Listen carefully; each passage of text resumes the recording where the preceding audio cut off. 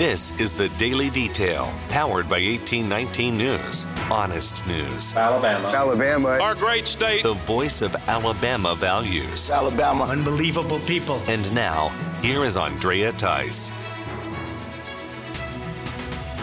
Alabama Senator Tuberville wants a business that deals with digital currency to be investigated for its ties to China. Tuberville wrote for 1819 News in an article that suggests that Prometheum Incorporated is being dishonest to the U.S. Securities and Exchange Commission regarding the level of involvement it has with the Chinese Communist Party. Tuberville referred to testimony that was given to Congress last month by Prometheum CEO Aaron Kaplan, saying that Kaplan did not reveal to Congress that outside investors into that company had deep and well-documented ties to the CCP. Tuberville is now sending letters to various U.S. authorities, including the chairman of the SEC, to request an investigation and review of the company's filings with the SEC, as well as swift action if the company did in fact lie to Congress.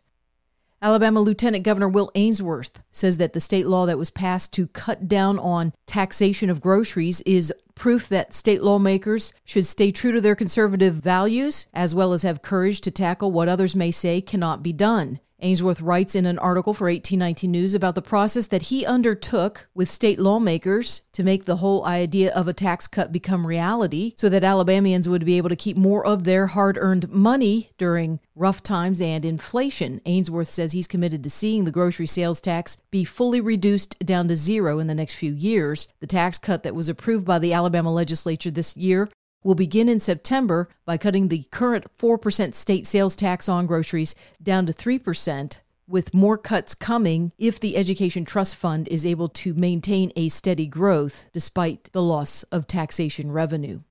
A state lawmaker is still determined to redirect extra money from going to the Alabama Dept of Archives and History after that department held a luncheon to discuss LGBTQ history in the state of Alabama. State Senator Chris Elliott spoke with WKRG News, saying that he has written legislation to offer in the upcoming special legislative session that would take about $5 million away from that department and reallocate it to somewhere else. A number of my colleagues and I just simply had some issues with that.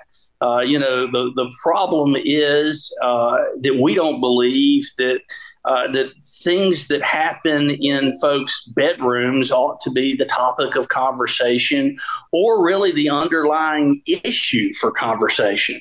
The supplemental money is not part of the department's operating budget. The Alabama Dept of Archives and History released a statement on the issue saying that the luncheon is part of a long-standing program called Food for Thought, which has discussed a wide range of topics and issues in the past pertaining to history and historical figures here in Alabama. They also said that the LGBTQ theme was in keeping with that program's goals. The Alabama Law Enforcement Agency is calling out several news reports about a Tik Tok challenge, saying it's a false alarm. ALEA says that despite the stories that are coming across multiple state and national media platforms, there are no cases of people dying by jumping from boats at high speeds. The story first emerged on ABC 3340 News and WVTM 13, and even included comments from the captain of the Childersburg Rescue Squad. However, Sergeant Jeremy Burkett with ALEA tells 1819 News that the deadly boating Tik Tok trend is dead wrong. Burkett says that the ALEA Marine Patrol Division has no records of such recent deaths, only 2 individuals who have been killed by jumping from moving vessels, and those both happened back in 2020 and 2021 and were never linked to the Tik Tok app.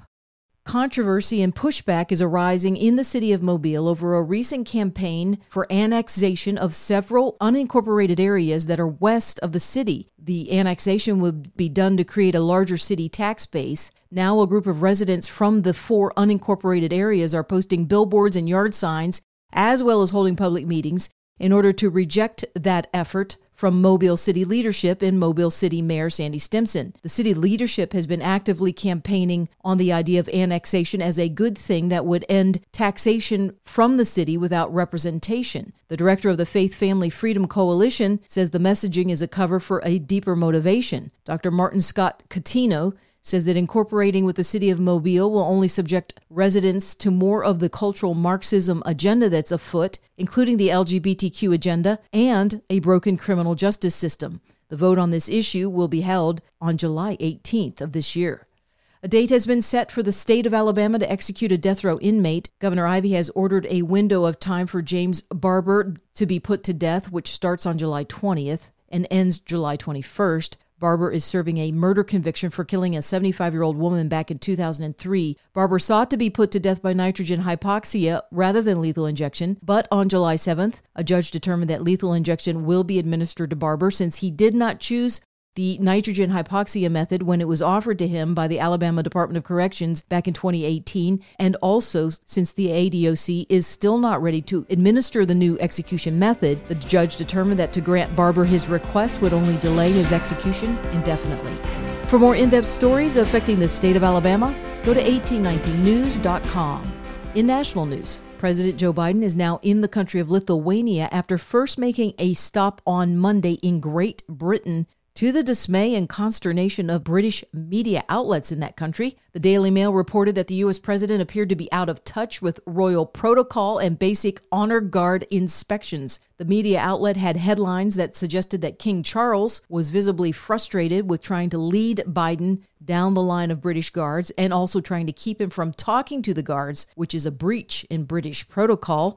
Meanwhile, in more important developments regarding Biden and his administration, Republicans are criticizing the president for statements he made on Sunday in a CNN interview about sending more munitions to the country of Ukraine. In that conversation, Biden ultimately admitted in public that the U.S. is low on ammunition, which is why the U.S. will be sending the once prohibited cluster bombs to Ukraine instead. We're in a situation where Ukraine continues to be brutally attacked across the board by munitions, by these cluster munitions that have dud rates that are very, very low, very high, that are dangerous to civilians, number one. Number two, the Ukrainians are running out of ammunition. The ammunition that they call them 155 millimeter weapons. This is a war relating to munitions, and they're running out of that ammunition, and we're low on it. Republicans are calling this a breach of national security by revealing the low ammunition stockpile and says that Biden is to blame for this situation arising in the first place. Congressman Jim Banks of Indiana took to Twitter saying that in a hot war with China, the U.S. would run out of key ammunition within a week, and that while Biden is recognizing the problem, he's also forgetting that he and Democrats are the ones who sent all of the U.S. taxpayer money and weaponry over to Ukraine. One more thing involving the president and his administration. A Louisiana judge has refused to put a pause on an injunction stopping the government from colluding with big tech and social media to censor and silence American voices. Last week on July 4th, U.S. District Court Judge Terry Dowdy placed a nationwide injunction on several government agencies when it comes to their meeting or communicating with social media companies in order to silence and shut down many conservative voices about issues like COVID, the COVID vaccine, and the Hunter Biden laptop. This past Monday, that same judge refused a request coming from the Biden administration to delay the implementation of that injunction. The whole case was brought against the Biden administration by the state attorney generals for Missouri and Louisiana. The judge's opinion is now publicly available, and towards the end of the 150-page document that the judge wrote, he uses a quote from Harry Truman that says once a government is committed to the principle of silencing the voice of opposition, it has only one place to go, and that is down the path of increasingly repressive measures until it becomes a source of terror to all its citizens and creates a country where everyone lives in fear. The parent company to the Silicon Valley Bank located in California is now suing the Federal Deposit Insurance Corporation for nearly $2 billion. The SVB Financial Group was bailed out from having a bank run happen, which would have collapsed all of their accounts. This all started back in March of 2023 by the FDIC. Now the SVB Financial Group says that the FDIC held almost $2 billion of the bank's cash flow when it took over the bank, and that this was a violation of U.S. bankruptcy law.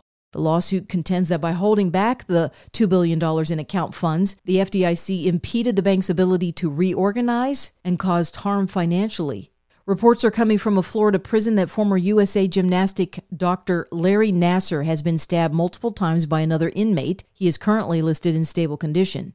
Nassar is serving time for the sexual abuse he committed against female gymnasts who were taking part in the gymnastic program in Michigan. Nassar is 59 years old and was imprisoned back in 2017 after he pleaded guilty to the charges. Over 250 women testified in court and detailed Nassar's molestation and sexual abuse of them under the guise of medical treatment. Nassar was also sentenced to 60 years in prison for possessing 37,000 images of child pornography.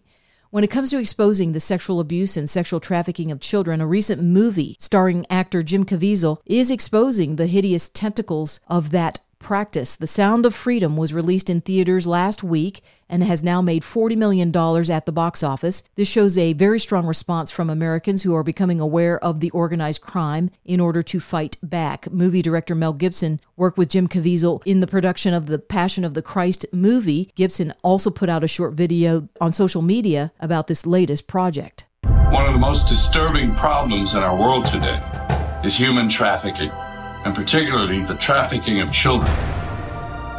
Now, the first step in eradicating this crime is awareness. Go see Sound of Freedom. You're listening to The Daily Detail from 1819 News. If you are enjoying The Daily Detail and want to make sure that these reports come up easily on your smartphone, then be sure to hit the subscribe or follow button on whatever podcasting app you are using. It's usually on the main page of The Daily Detail. That could be on Spotify, Apple Podcasts, Podbeam, or some other app. And also be sure to visit 1819 News for more reliable, up-to-date information on what's going on around here in Alabama. You can also join 1819 News by becoming a member, which will get you exclusive content as well as 1819 merchandise. You can visit 1819news.com/membership to learn more. I'm Andrea Tice. I'll be back again tomorrow. I look forward to updating you then. Alabama. Alabama. Our great state. Alabama. Of Alabama. This has been The Daily Detail. For more up-to-date news, go to 1819news.com, where you'll find honest news and Alabama values.